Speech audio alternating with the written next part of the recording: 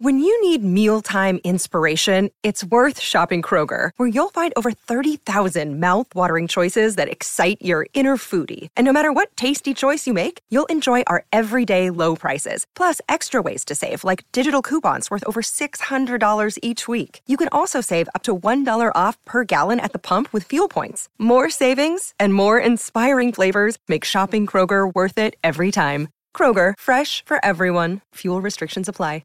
Hey, this is Parker Graye, and you're listening to Tobin Tonight.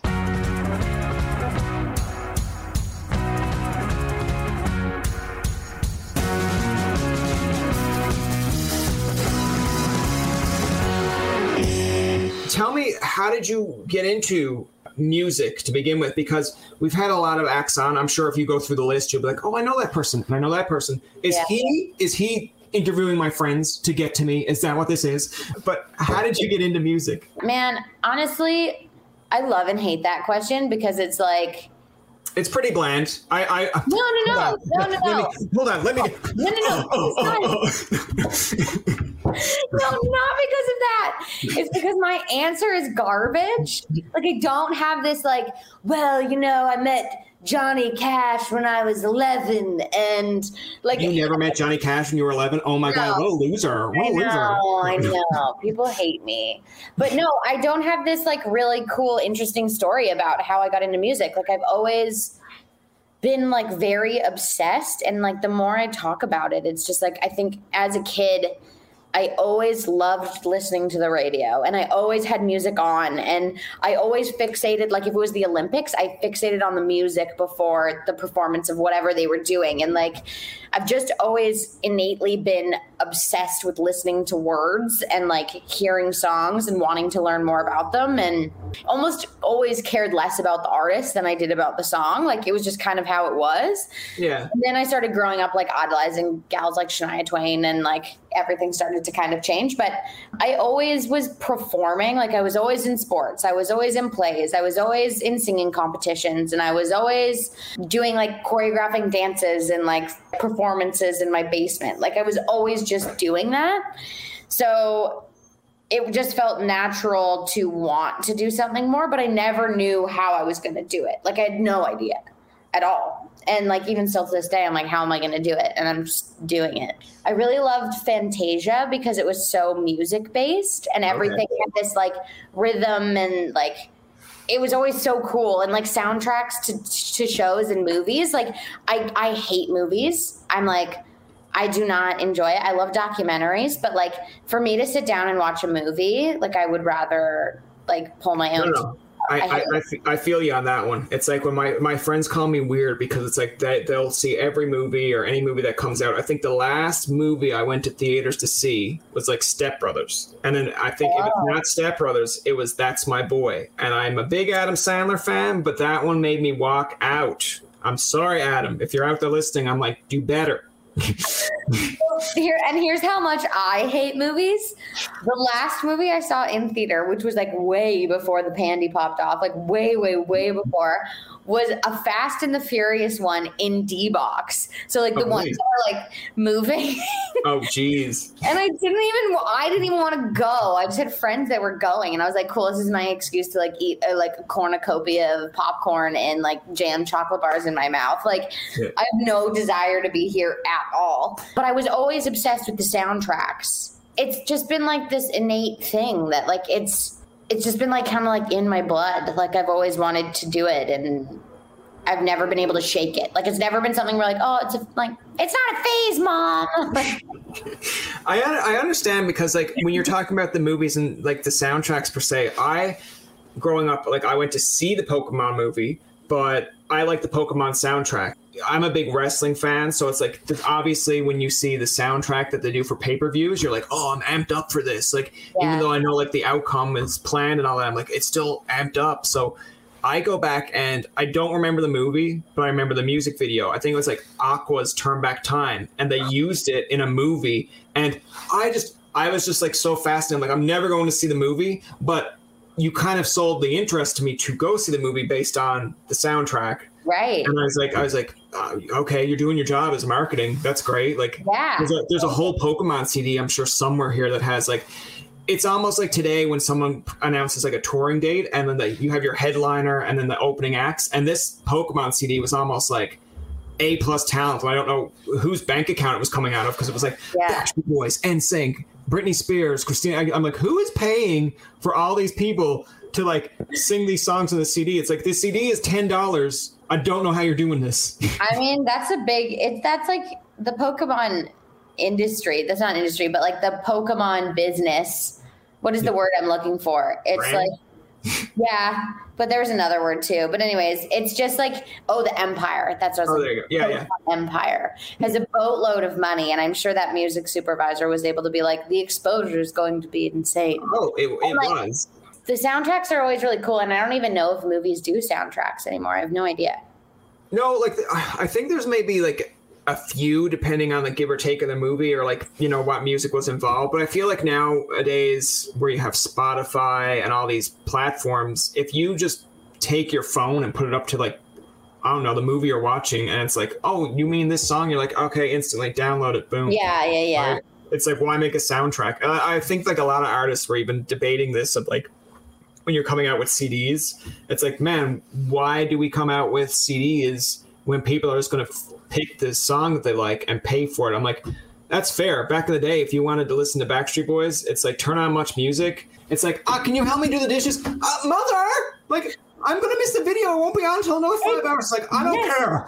It's on the countdown. It's coming next. Yeah. It's like Rick told me to stay here. Rick Campanelli just told me that it was going to be up in the next 5 videos. He lied to me, but he got me sitting down to watch this. And now you want me to help you do the dishes. Like, how rude are you? Inconsiderate. The audacity. Yeah. And then, like, you'd go out and buy the CD. You'd learn more about it. But, yeah, that's pretty much how you came across music. And, like, I'm sure if you tried that today, there's going to be people like, yeah, I know what their singles are, their hits, and that's all I'm going to buy. But I think the pro to buying CDs is sometimes there's little gems in between it that they're not going to release for a chart, but you end up liking it. Yeah. Well, and I mean, also just like the way that music was before streaming. Like there was this like really cool factor to like, you didn't know what was going to be on the CD. Like listening to a CD top to bottom, like obviously we can do that now, but I don't know, maybe I'm just looking at it differently because I grew up with CDs, but like, it's just different now when someone releases a whole thing. It's so easy to just skip a song. Oh yeah. Or not even listen to it based off the name of the title. Whereas when you bought CDs, you listened to the whole record up and down. Like, I miss those days. I had a more of appreciation, I think, for like, and it's cool now in hindsight when you hear them talk about a certain CD that they released back in the day and finding out, like, I can't remember which 2 songs it was, but like I'm a big Backstreet Boys fan, but it was like one of the things that they mentioned was they were debating of which single they were going to put out on the CD to release it. And it was like, I think one of the songs is Don't Want You Back.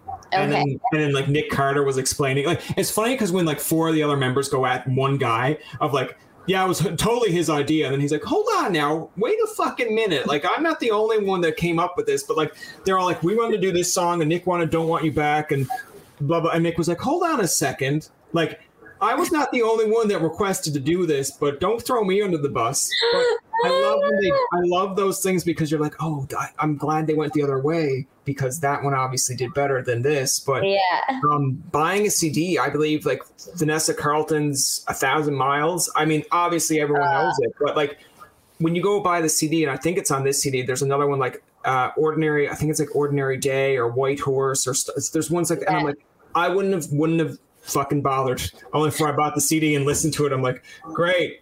I think you should have released these songs as well so that people know more that you're not just 1,000 miles. It's so true. And that's not a shot, Vanessa. Vanessa ever watches this episode. And I love it. Like, you go to request Vanessa Carlton for an interview, and they're like, yeah, she'd love to do it. And then it's like, actually, she actually seen an interview you did where you dissed her. I'm like, I didn't diss her. I told her that I love the CD and that she could release more. And I gave my advice about what she should be doing next. Yeah, I gave my advice to a person that's well off doing better. Sure. Listen to the Newfoundlander in his room that still has Christmas lights up here. Come on. I mean, it's fine. Yeah. It takes all types.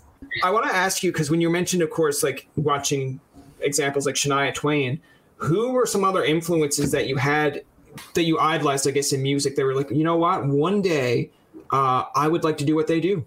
Shania, Celine Dion, Leanne Womack, Trisha Yearwood. Like, I was in the OG world, and like not just country, like the Christina Aguilera's, the Britney Spears. I grew up with that, like the TLCs. Like, that was, I looked at them and I was just like, I knew I wanted to do that. Like, watching all of the award ceremonies and stuff. And like, I mean, I was obsessed with the Spice Girls when they were a thing, but it always changed. Like, I never really, like, I always loved, like, would continue to love an artist, but I was always looking for something new and something different and something like really fresh. And I mean, I grew up on country and then kind of like evolved over to pop and like left country for a while and then came back to country and then like left it and then came back. And like, it's always been this like ebb and flow, but even like the Ellie Gouldings of the world and like the Lords and the Adeles and like, there's so many, I don't know, there's so many like amazing powerhouse women. And like, I've always loved male artists too, obviously, because who doesn't, but like for more reasons than one.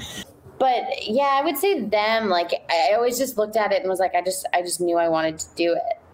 It's interesting because like I grew up so in the 90s as well, but it's like I looked at, say, Britney Spears, Christina Aguilera, but like it's funny to me because my one moment that it's interesting that you're doing interviews now with all different types of acts, because I would watch like the Much Music award shows and stuff, and like when you see a new artist win an award over like your favorite, I remember I was at a friend's house and I can't remember who it was that I wanted to win, but I remember Fall Out Boy won, and I wasn't really into Fall Out Boy this time. Now I love Fall Out Boy now, but I was just like, those mother flippers! Like, how dare they take this award away from this artist that I wanted? But now in hindsight, I'm like, well, if that same artist won every year, even to this day, you would not get new talent. You would not get, and I'm just like, I feel like if there was like a cycle where you go visit past Brian, I'd be like, they're there, Brian. It's okay. You'll like them in the future. It's like you're complaining years later when Fall Out Boy loses to some other person. Yeah, it's so true. Hey, like, you are so dedicated to these folks, but I think it's just because you don't. At that age, you want to listen to the hits, not make the hits, you know, or like be influenced. You want what you want because they're just like, you idolize them on so many other levels. It's weird and interesting. And now we're like, we want new artists. Like, I'm always looking for new artists.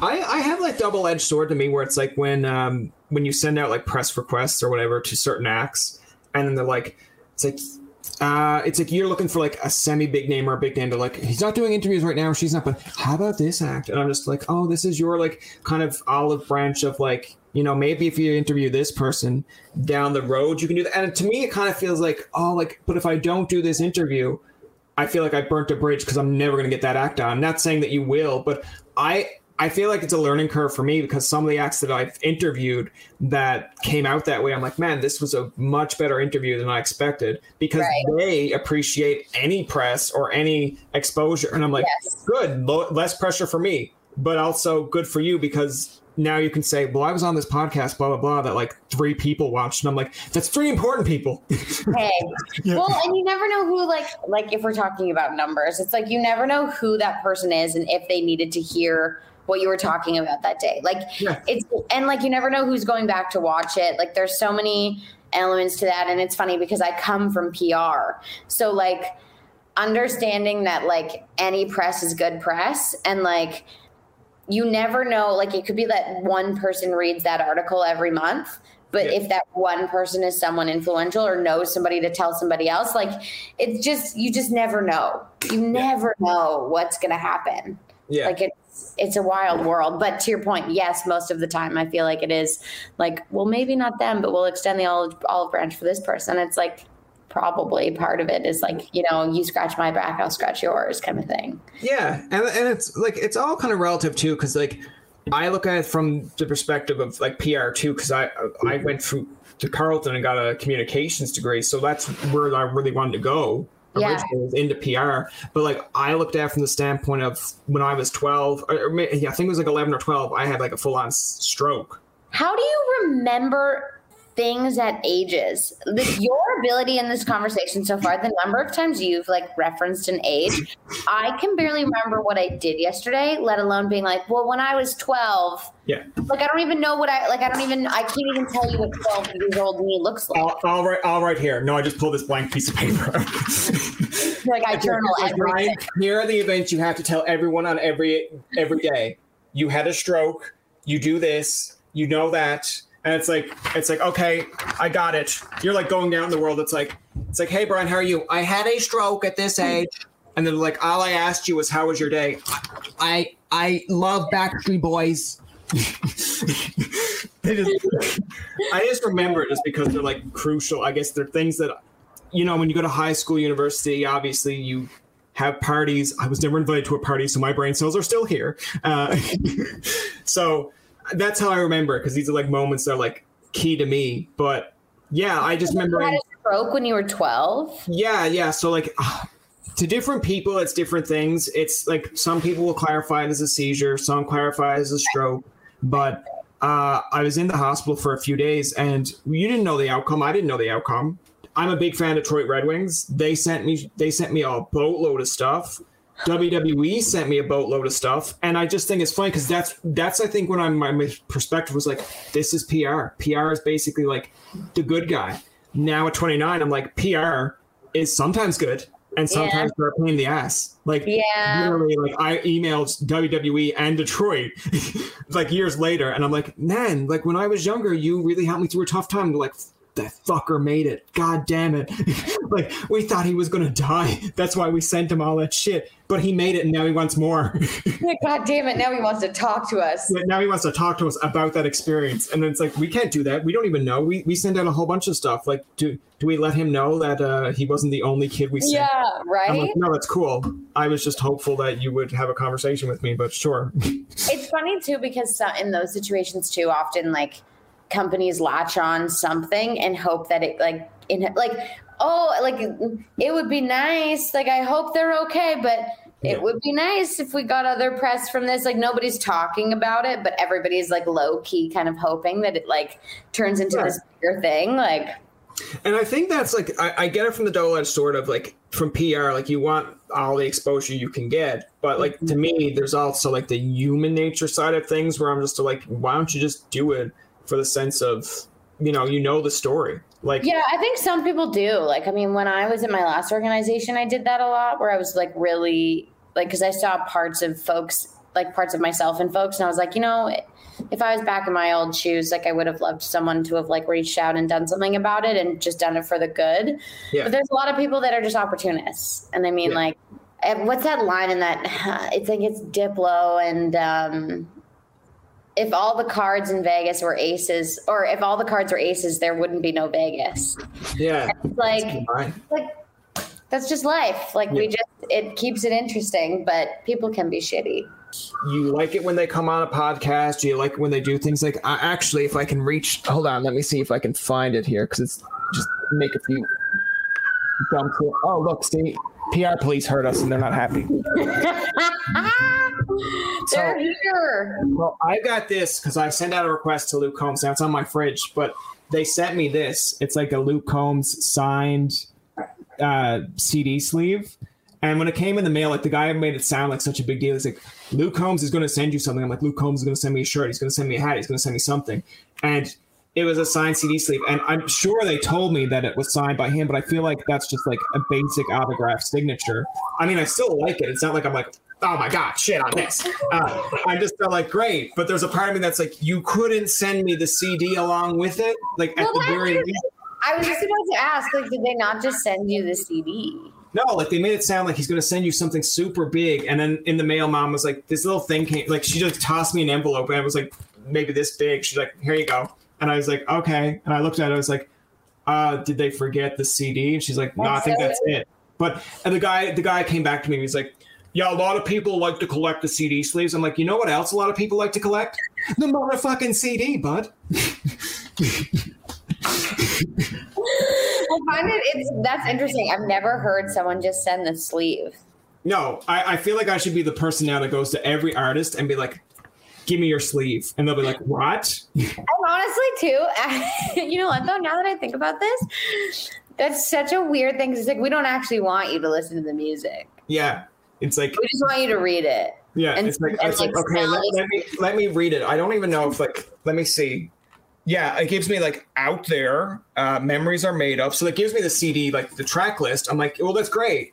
I will know all your track list. And then when I go to the concert, I'll be like, Luke, I never heard the song, but I can sing along. I mean, I can read along with it. Over here, Luke, over here. Luke, we're not sending you any shade. We're just laughing at. No, absolutely. I still love like Luke to this day, but I just like, it's more or less on the PR part where I'm just still like, totally.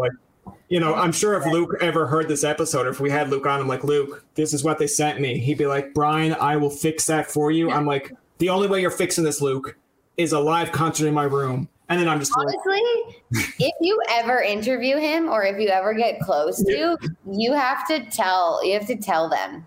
Oh, I will. I'll be like, listen, I'm not like even bad mouthing the PR as much because I think it's a funny story. And obviously maybe that's what their point is. Maybe like now when they see this episode, they're like, our plan worked. He mentioned it. We just talked about Luke Combs for like 3 minutes. So I think it worked. Yeah. They're happy about it. They're like super thrilled.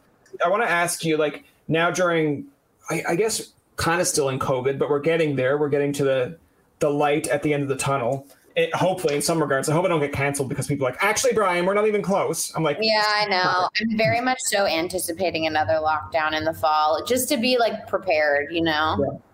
But how have you dealt with it? Like, because I asked this question to a lot of acts now, but it's like, when it first started, people were not like, there were some acts out there like, I don't know what I'm doing. I don't want to do Instagram Live. I don't want to do these Instagram stories. Like, this is a part now where I can just calm down, do what everyone else is doing, and just, not be relevant for a bit of time. Yeah. Other acts were like, oh my God, how can I keep my fan base entertained? Especially if you're just starting, like you're just starting to gain ground before COVID. Yeah. So like, what was your, 2 cents on that? Like, did you try to stay active? Were you kind of in between? Yeah, so COVID was, I don't want to say it was a blessing, but I definitely saw the silver lining and I saw an opportunity. So I was always really big on social and I was always like wanting to make my social presence be there and be tight and like talk about things that I cared about. And I think I leaned in more to like talking about things that I care about now more than just like really nice content. But, I did a showcase in March. It was like March 2nd or something. And then the world shut down.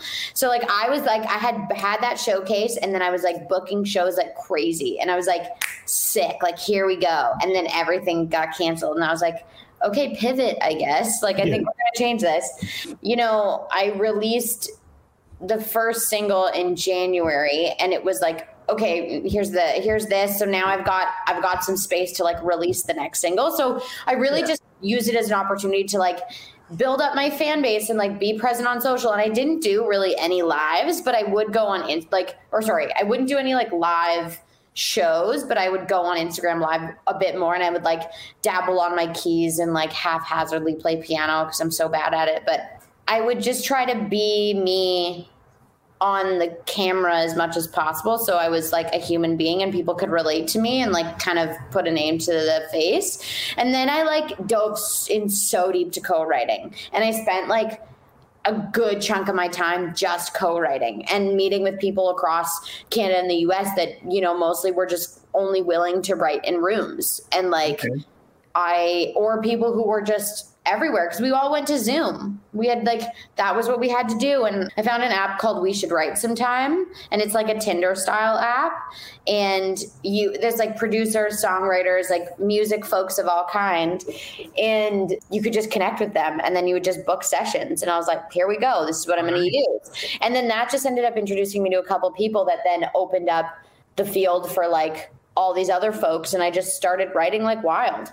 Then when it came down to having like starting to release, which seemed sketchy in the middle of COVID, like in January and even releasing last month, but I was just like, I'm going to use this time to like push press, to push as much content out about this. And like, maybe people are going to just have the space to listen to this stuff versus if you're in like your normal day to day and you just want to listen to the music that you like. It was very challenging at times with COVID because like I struggled with my mental health. I struggled with like just being segregated from people and like not being able to live my life normally. But at the same time, it was like the biggest blessing because it allowed me to just like focus on music and like focus on my stuff as a new artist and like put myself out there versus just like pushing to do shows and like doing it that way. Like I feel like I have a better base and I have so many new songs to come out with and so much new stuff to just test out. So I'm kind of like, I got lucky. It's interesting that you mentioned, of course, about like the writing rooms, because like a few acts now that I follow on like Instagram and stuff, you'll see them in their Instagram stories. Like the one that comes to mind of recently is like Jess and Tay, and then they like like in a writing room or a writing session tonight, blah blah blah. And like I'm a big fan of and I've said it to them many times, so it's not like, again, being bluntly honest with them. I'm like, there are times I'll watch their like Wine Wednesdays and like, they get it. Most people do. If you're on like Instagram Live for 20 or 30 minutes, people like bounce in and out all the time. Yeah. And like some of the stuff that they mentioned in their Wine Wednesdays, I'm like, oh, it's really interesting. Like I like, especially when they talk about mental health, like the same way that you just brought it up too. It's like, I like when people bring it up because you're not kind of like, oh yeah, all the time during COVID, I was fine. It's like, yeah, no. Or like all the time during COVID, I was panicky. It's like, no, obviously not. Like there's a middle ground there, but I like that they get people to ask them questions. Now, whether that's 5 people, 25 people, whatever, like they still do it. So I mean, I've struggled with mental health my whole life. Like, and like when I grew up, mental health wasn't a thing yet. Like it wasn't like openly spoken about. And like mental health runs in my family. Like I didn't recognize what it was until significantly older. I went through like a really bad point in like November, December.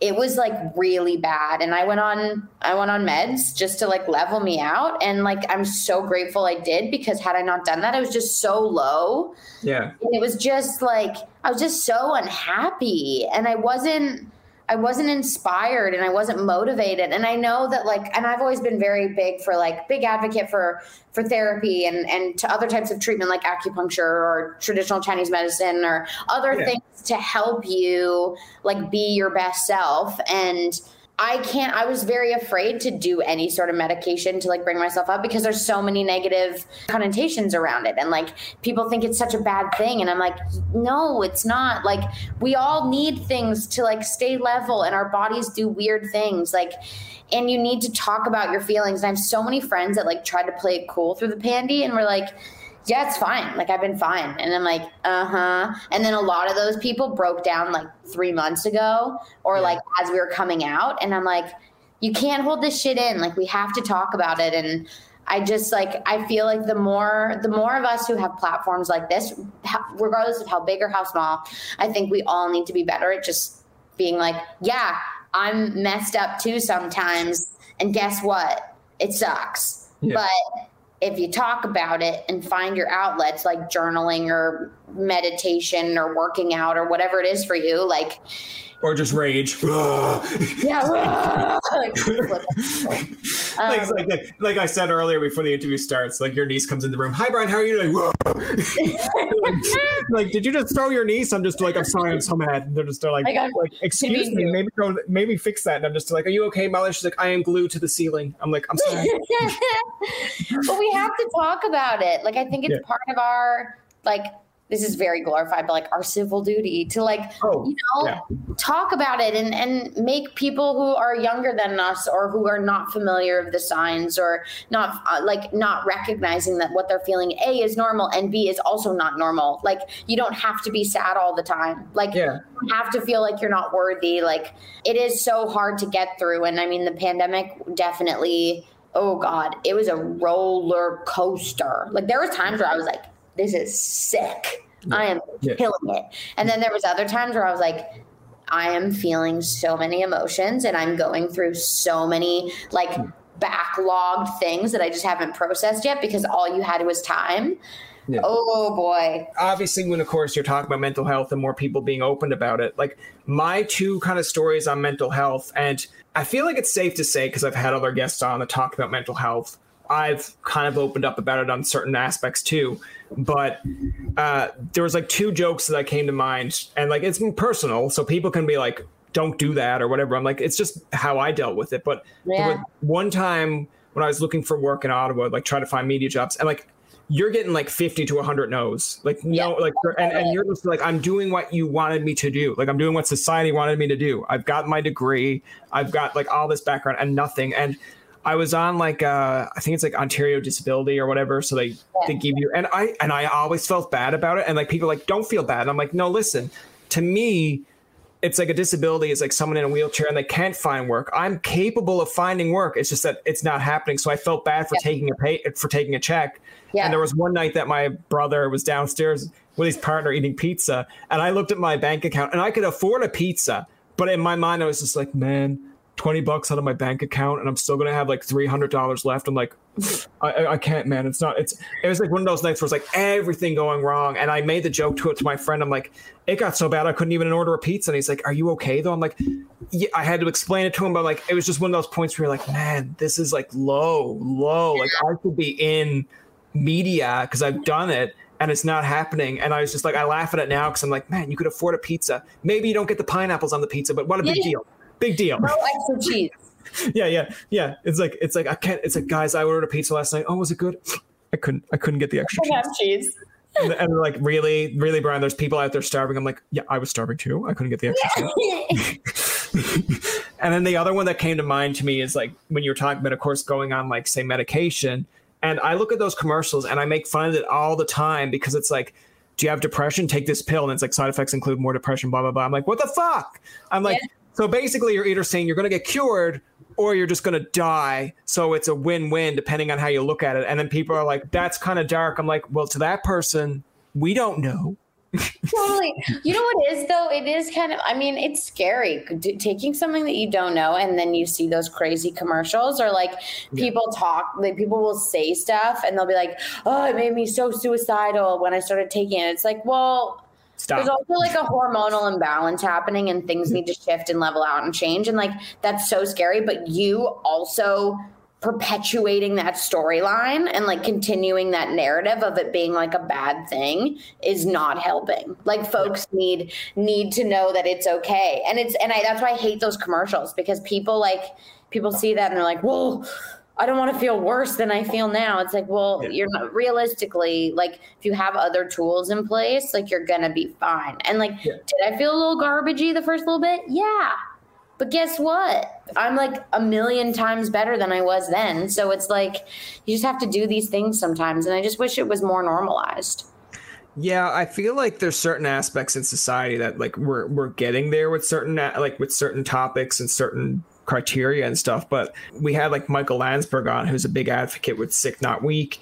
And I love it because it's like, he's the guy on Off the Record that was always kind of like people didn't like that he was like really drilling people with questions. And I was just being like not super sensitive, but like, you know, just towing the line, don't go over across the line. And I asked him at one point, I'm like, during your depression or like mental health, did you ever think suicide was going to be like your only option? And I was like, man, he's going to shut off this phone. He's going to hang up or get mad. And he's like, why are you so sensitive about that topic? I'm like, because you're still new to podcasting. And I was like nervous with interviews. I'm like, I guess I'm just an ass. He's like, no, you're not an ass. He's just like, you're just sensitive. And I was just like, I look back at it now and I'm like, well, it's true. You have to ask tough questions at times, but you don't know how people are going to take it. Like there's some people like, how dare you think that I was going to ever commit suicide for depression? I'm like, well, statistically it is there.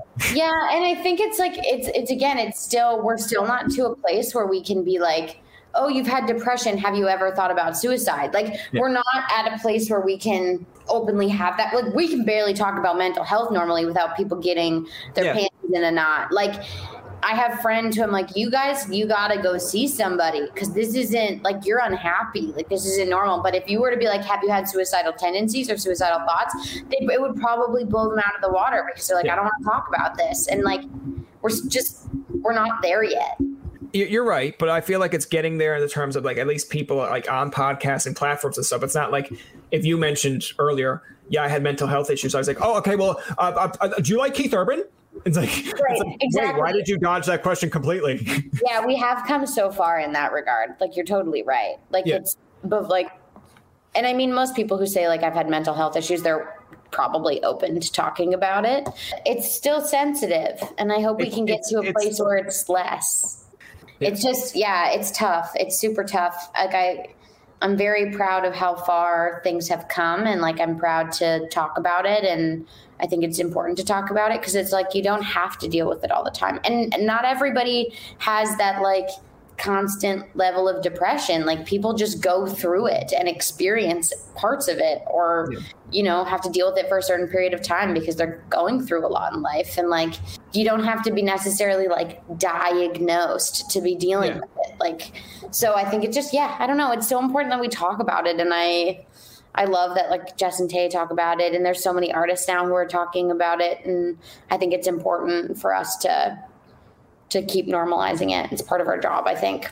Yeah, I like it's great when like more acts obviously come out with it, because you don't know, like kind of going off what you said earlier, when like you're watching say music videos or musicians and they're open about stuff. Like you don't know how many kids out there, even with this podcast, that listen to this and go like, oh, okay, like geez, they're talking about like for the longest time. You know, I obviously idolize Conan, but like, you know, Conan to me, I don't think he has any kind of disability or anything, or like, obviously there's obstacles they probably overcame, and you're looking at it and you're feeling kind of sorry for him, like in the regard of the losing the Tonight Show and then getting this show. Like obviously you're Team Conan, but there are artists out there like Ed Sheeran that I didn't know how to stutter when he was younger, and to see where he's come now, you're like, there's kids out there with stutters that are like, I probably can't do that. I'm like, no, listen.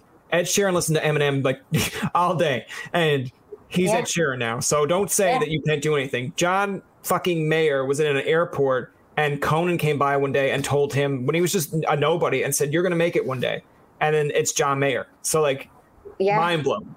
I think, and this is funny because even the way we started this conversation, like I say that like my story isn't unique as to how I got here or how I got into music, but I think there's a lot of those situations in our personal stories where we think it's like irrelevant, but sometimes those tiny details of things that we think are like unimportant are actually end up being things for somebody else. And it's like, oh, I'm kind of like that too. And like, or like, oh, I can do that because of that. Or, oh, I can overcome this because they did too. Like it just, it's funny that like we can have those moments, but also just like how important it is to like, truly share your true story, like your honest, real story, and being your most authentic self in doing that. Like, it's interesting. I feel bad for like, just say like, not that there are that many, but I feel bad for like acts that feel like they can't share their whole story in fear of stuff. Oh my gosh.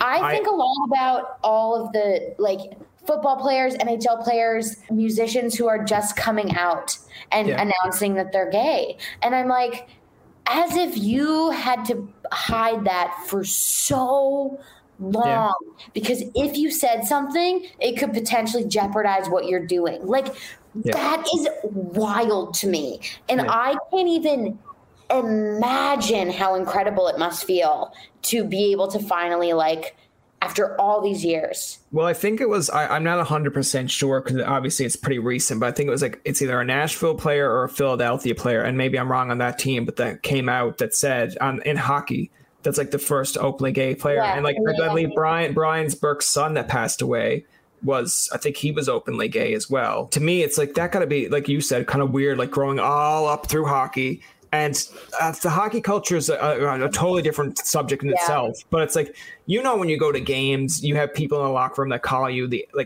F word, the blah, blah, blah. And you're just like staying there the whole time. Like, I don't think this is a good time to announce my announcement right now. So, and I don't think it's going to be accepted. And now it's like, you see it where, and I don't mean to make it sound like it's not a big deal, but like, I guess in a way it's like a double-edged sword or a catch-22 where I'm sure there's players that are like, great, like, I'm glad that you came out, but I'm going to still treat you like you're just one of the guys. And it's like, great, because that's what I want you to do. I don't want you to treat me differently. Exactly. Yeah, it's so crazy to me. Like, I don't know. I'm a straight white woman who like hasn't really experienced a lot of hardship in life outside of like heartbreak, divorce, and like dudes gaslighting me. But like, you know, I can't imagine what it feels like to have to hide parts of yourself. Because I've always been, what you see is what you get. I swear like a sailor. I have an opinion. I'm often one of the loudest voices in the room. Like, I've always been that way. And like, I can't imagine, like I've worked for organizations with like, you know, you should have a bit more tact than you. And I'm like, okay. Yeah. But like, I can't imagine having to hide such a significant part of yourself. Like that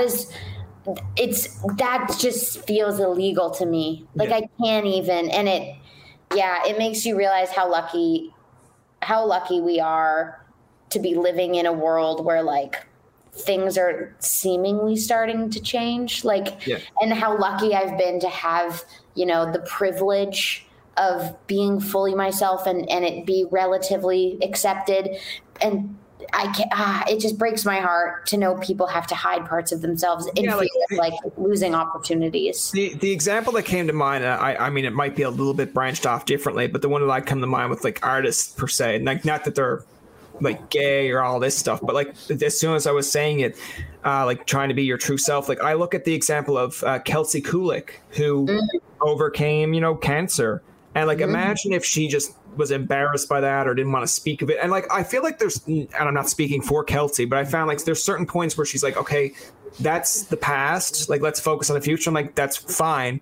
But there are people out there that are like, man, like she went through cancer. There was dark days for her. And now, you know, she's married. She's on the way to have a kid, both of them in country music, like, you know, great couple and like great individual. But like, there are people out there that like that story or might feel inspired by that story. And like the odd thing on that interview when we had Kelsey on, I was like, during this dark time, like what music were you listening to? Because I was thinking it would be like Leanne Womack, like, you know, dance or whatever. And she was like, no, it was Metro Station Shake It. I'm like, really?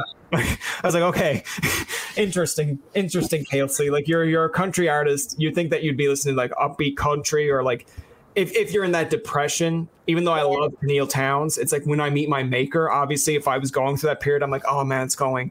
No, she's out there listening to Metro Station Shake It. I'm like, good for you.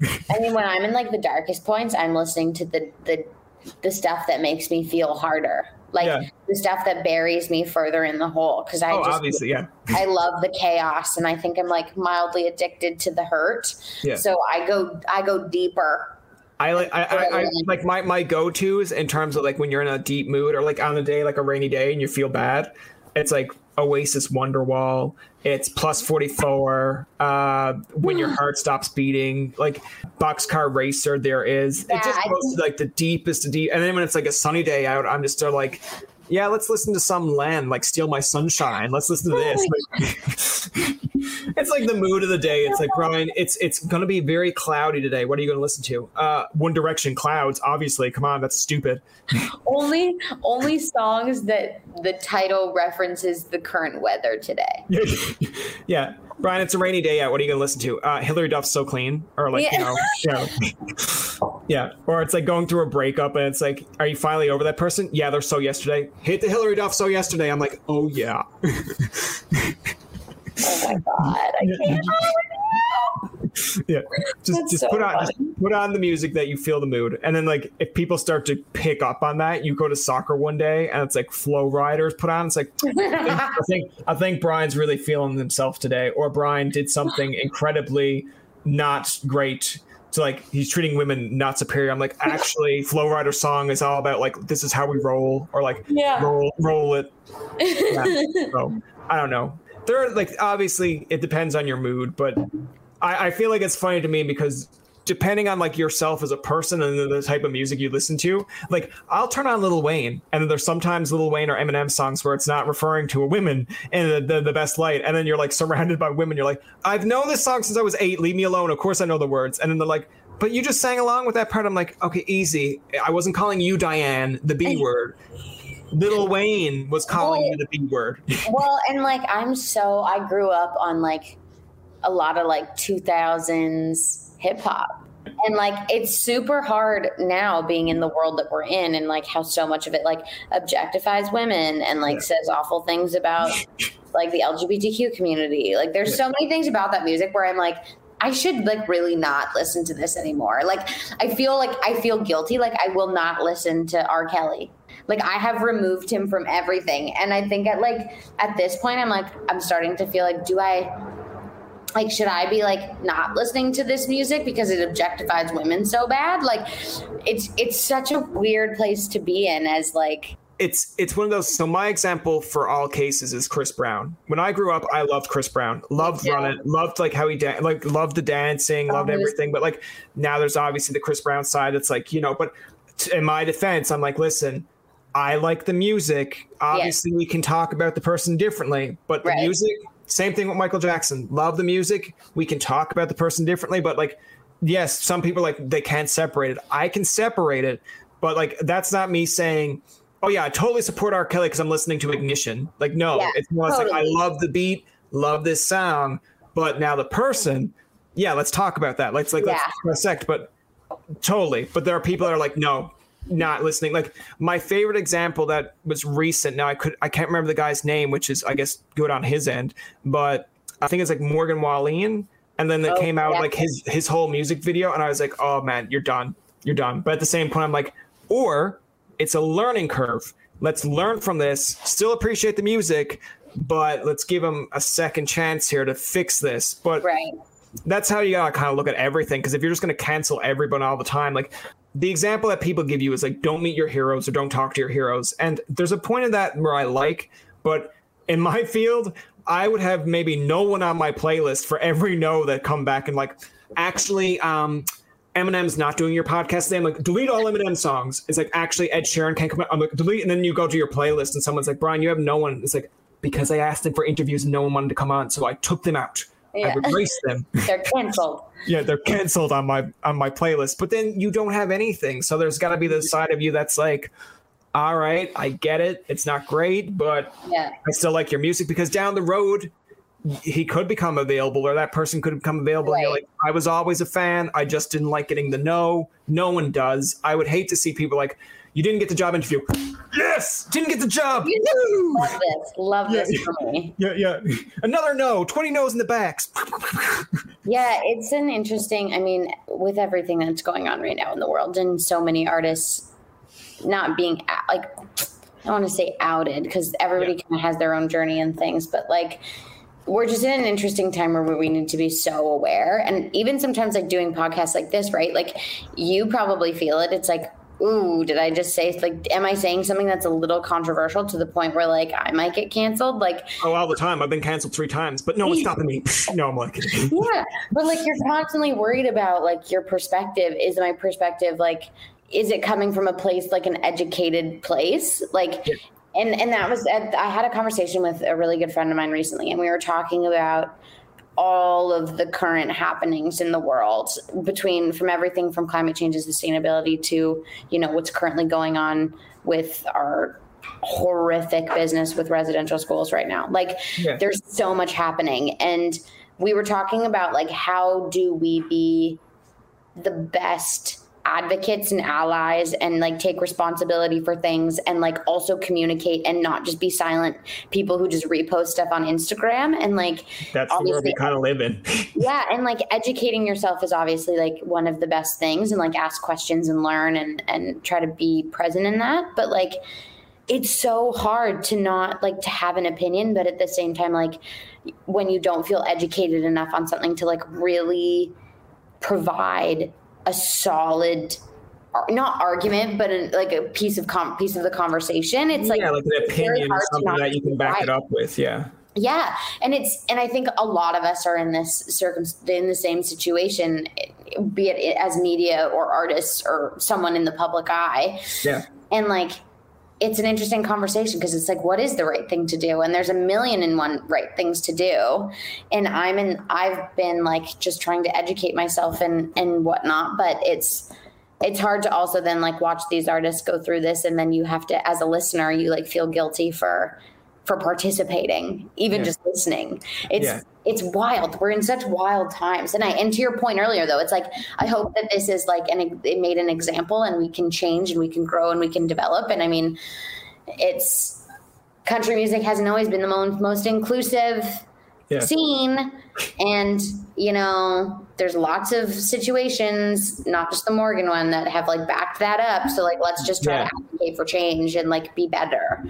It's funny how hard it can be to be better. I think it's important. Like, conversation is good. And I think it brings out a lot of different perspectives and angles and topics that we don't typically talk about. Yeah, like obviously, like if you had a straightforward interview, you probably don't get into the mental health side. You probably don't get into like, and I feel like that's cool. But like to some people, like again, the double-edged sword of stuff is people will listen to a podcast and be like, wait, so we had Parker Graye on. He hardly talked about our music side.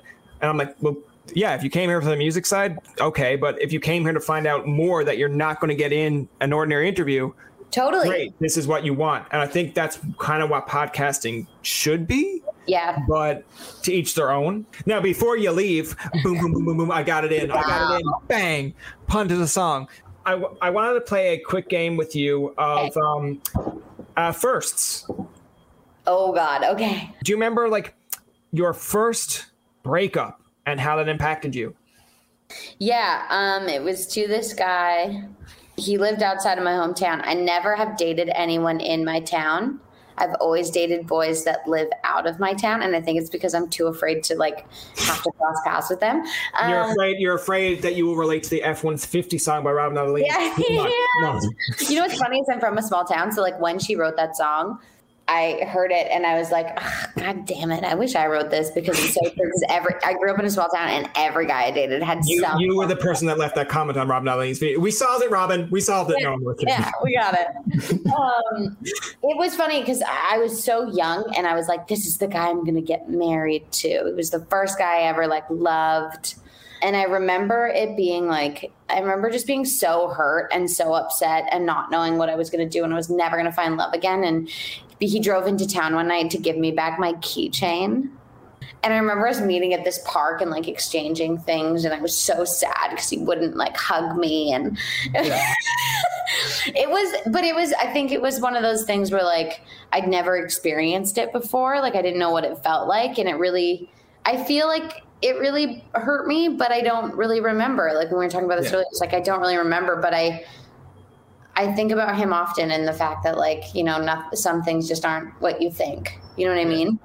Yeah. No, it's fair. Yeah. Like I always have like the joke side of it is like, I always have a first breakup where it's like you go to a new city or like going to a university and you're like, oh man, like I haven't seen a person like this before. Or like my neighbor looks like, I've never lived next to girl neighbors and now we do, like blah, blah, blah. And then like, you're like, this is going great. And then something blows up and it doesn't go that great. And like in that moment, you're like, this is the worst thing ever. But then years later, you're probably like, it kind of sucked, but you're like, I kind of saw it coming. Like, there's definitely warning signs to everything that happened. And I just like it's like one of those things where it's like, but I think I can do differently this time. It's like, and he didn't do differently. No. It's like you want a moderator where it's like Brian, this time maybe don't engage with the girl right away, give it a lead up, and then it's like yeah totally, and then it's like gray screen. He didn't listen to his friend's advice and he went over there right away and so introduced himself and she got freaked out. Yeah, and it's like this time it will be different. It's like 30 years later. It's like still the same thing. It was not different. Yeah. Do you remember your first concert you went to? You know what's funny is I didn't go to shows growing up. Oh, really? Okay. I didn't. And I don't know why. I remember really wanting to go to the Spice Girls concert when I was a kid, but my dad didn't want to drive me to Toronto. Thanks, Dad. Yeah, what a guy. Yeah, honestly, I didn't really start seeing shows. Fuck, man. I don't know. I'm trying to think. Like, yeah, it was way later in life. That's fair. I mean, I'm not a big show goer. Like, I know when acts come to town in Newfoundland, like you're like, this is their one time that they're coming because it's Newfoundland. Yeah. But like, even if I see them in Toronto, I know they'll do better in Toronto than Newfoundland just because of the audience. Right. But like coming from a media background, I'm like, I don't want to go to the show if I can't do the interview. And people are like, that's kind of fucked up. I'm like, if you're telling me I get to see Tim McGraw, but don't get to speak to Tim McGraw, I don't want that. And people are like, wow, that's kind of bold of you. I'm like, well, look at my background. I'm like, I want the best. It's like, it would just suck if I know I'm right there with Rascal Flatts and you can't talk to them. Like, no. Totally. That's like going to your friend's house and being like, and then just staying outside and be like, I can't talk to you. You know, do you want to know what my first show was actually? And this is not even music, was my parents, for whatever reason, took me to Toronto and let me see the Phantom of the Opera. Oh, okay. That was my first. My parents do not like musical theater at all. Like, they're not Broadway folks, so I don't even know how that happened. I convinced them to buy me the Phantom of the Opera like music book, like sheet music. P.S. couldn't play piano as a child. Like, they had me in lessons, but like it was glorified babysitting. Yeah. So weird. There's a fun fact for you. Yeah. I wanted to like learn music when I was younger, but it was just never, I don't know, it was just never implemented that I was either good at it or I like talking more than playing. So I feel like if someone came to see my show, I just do like the one strum of the chord, like, boom. And this is a story about how this all happened, blah, blah. And they're like, it's all words. I'm like, in my defense, Luke Combs didn't send me a CD. He sent me word print. So what did you expect from me? Like, it'd be like, okay, Brian, I understand. It's like opening act tonight is Sam Hunt. They're like, oh, I like how he talks in these songs and he does music. And it's like, Taylor Swift is next. Like how she talks and does music. Closer is Brian. It's like, I think he played one chord. And if I just memorize all the lines he said to his song, I'm good. Yeah. You see covers of my music being out and it's like, boom. And then they just recite my whole like speech. And it's like, who did it better, that guy or Brian? It's like, well, he sounded way better. So Brian's song sucked compared to this guy. I'm like, I need to learn more chords. Oh my God. I need to learn more chords ASAP.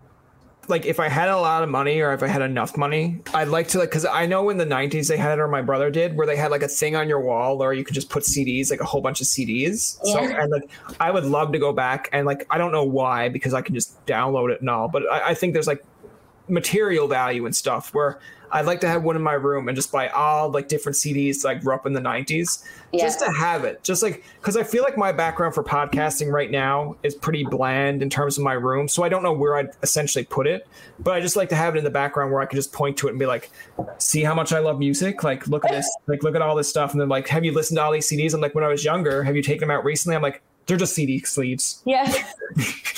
They're just CD sleeves that all these artists sent to me because I was like, listen, Luke Combs started off. Let's continue this train. Yeah. Yeah. You know what you should do? You should make a Tobin Tonight CD sleeve. And you should start sending it to people. You know, that's a good idea. Maybe I will do that. I'll have to figure out what I'd have to do. And you know what I'd do on the inside? I just have like, so like he has all his like art or like songs. I would put in like guests that I've had and like, you know, what we talked about. And then like if I send it to you or someone, I'd be like, I was already on that interview. Why do I care anymore? Oh my gosh. That's going to do it for this episode of Tobin Tonight. Our thanks to Parker Graye for coming on to the show. Remember, you can find past, present, and future episodes on TobinTonight.com, Spotify, and iTunes. Follow us on Twitter, like us on Facebook, and leave a comment or two. For Tobin and myself, this is Jacob saying thank you for listening and good night. I'm Matt Kundle, host of the Sound Off Podcast, the show about podcast and broadcast. Since 2016, we've been speaking with amazing people who have populated your ears for decades. Legendary broadcasters, research wizards, talent experts, podcasters, voice talent. Almost 400 stories, all for free. Subscribe or follow the Sound Off Podcast on Apple Podcasts, Spotify, Amazon Music, or at soundoffpodcast.com. It is your favorite girl. That's right, it's the Allie Mars, the one and the only. Everyone else just ain't me. I am the host of Welcome to Mars, a lifestyle podcast where nothing is off the table.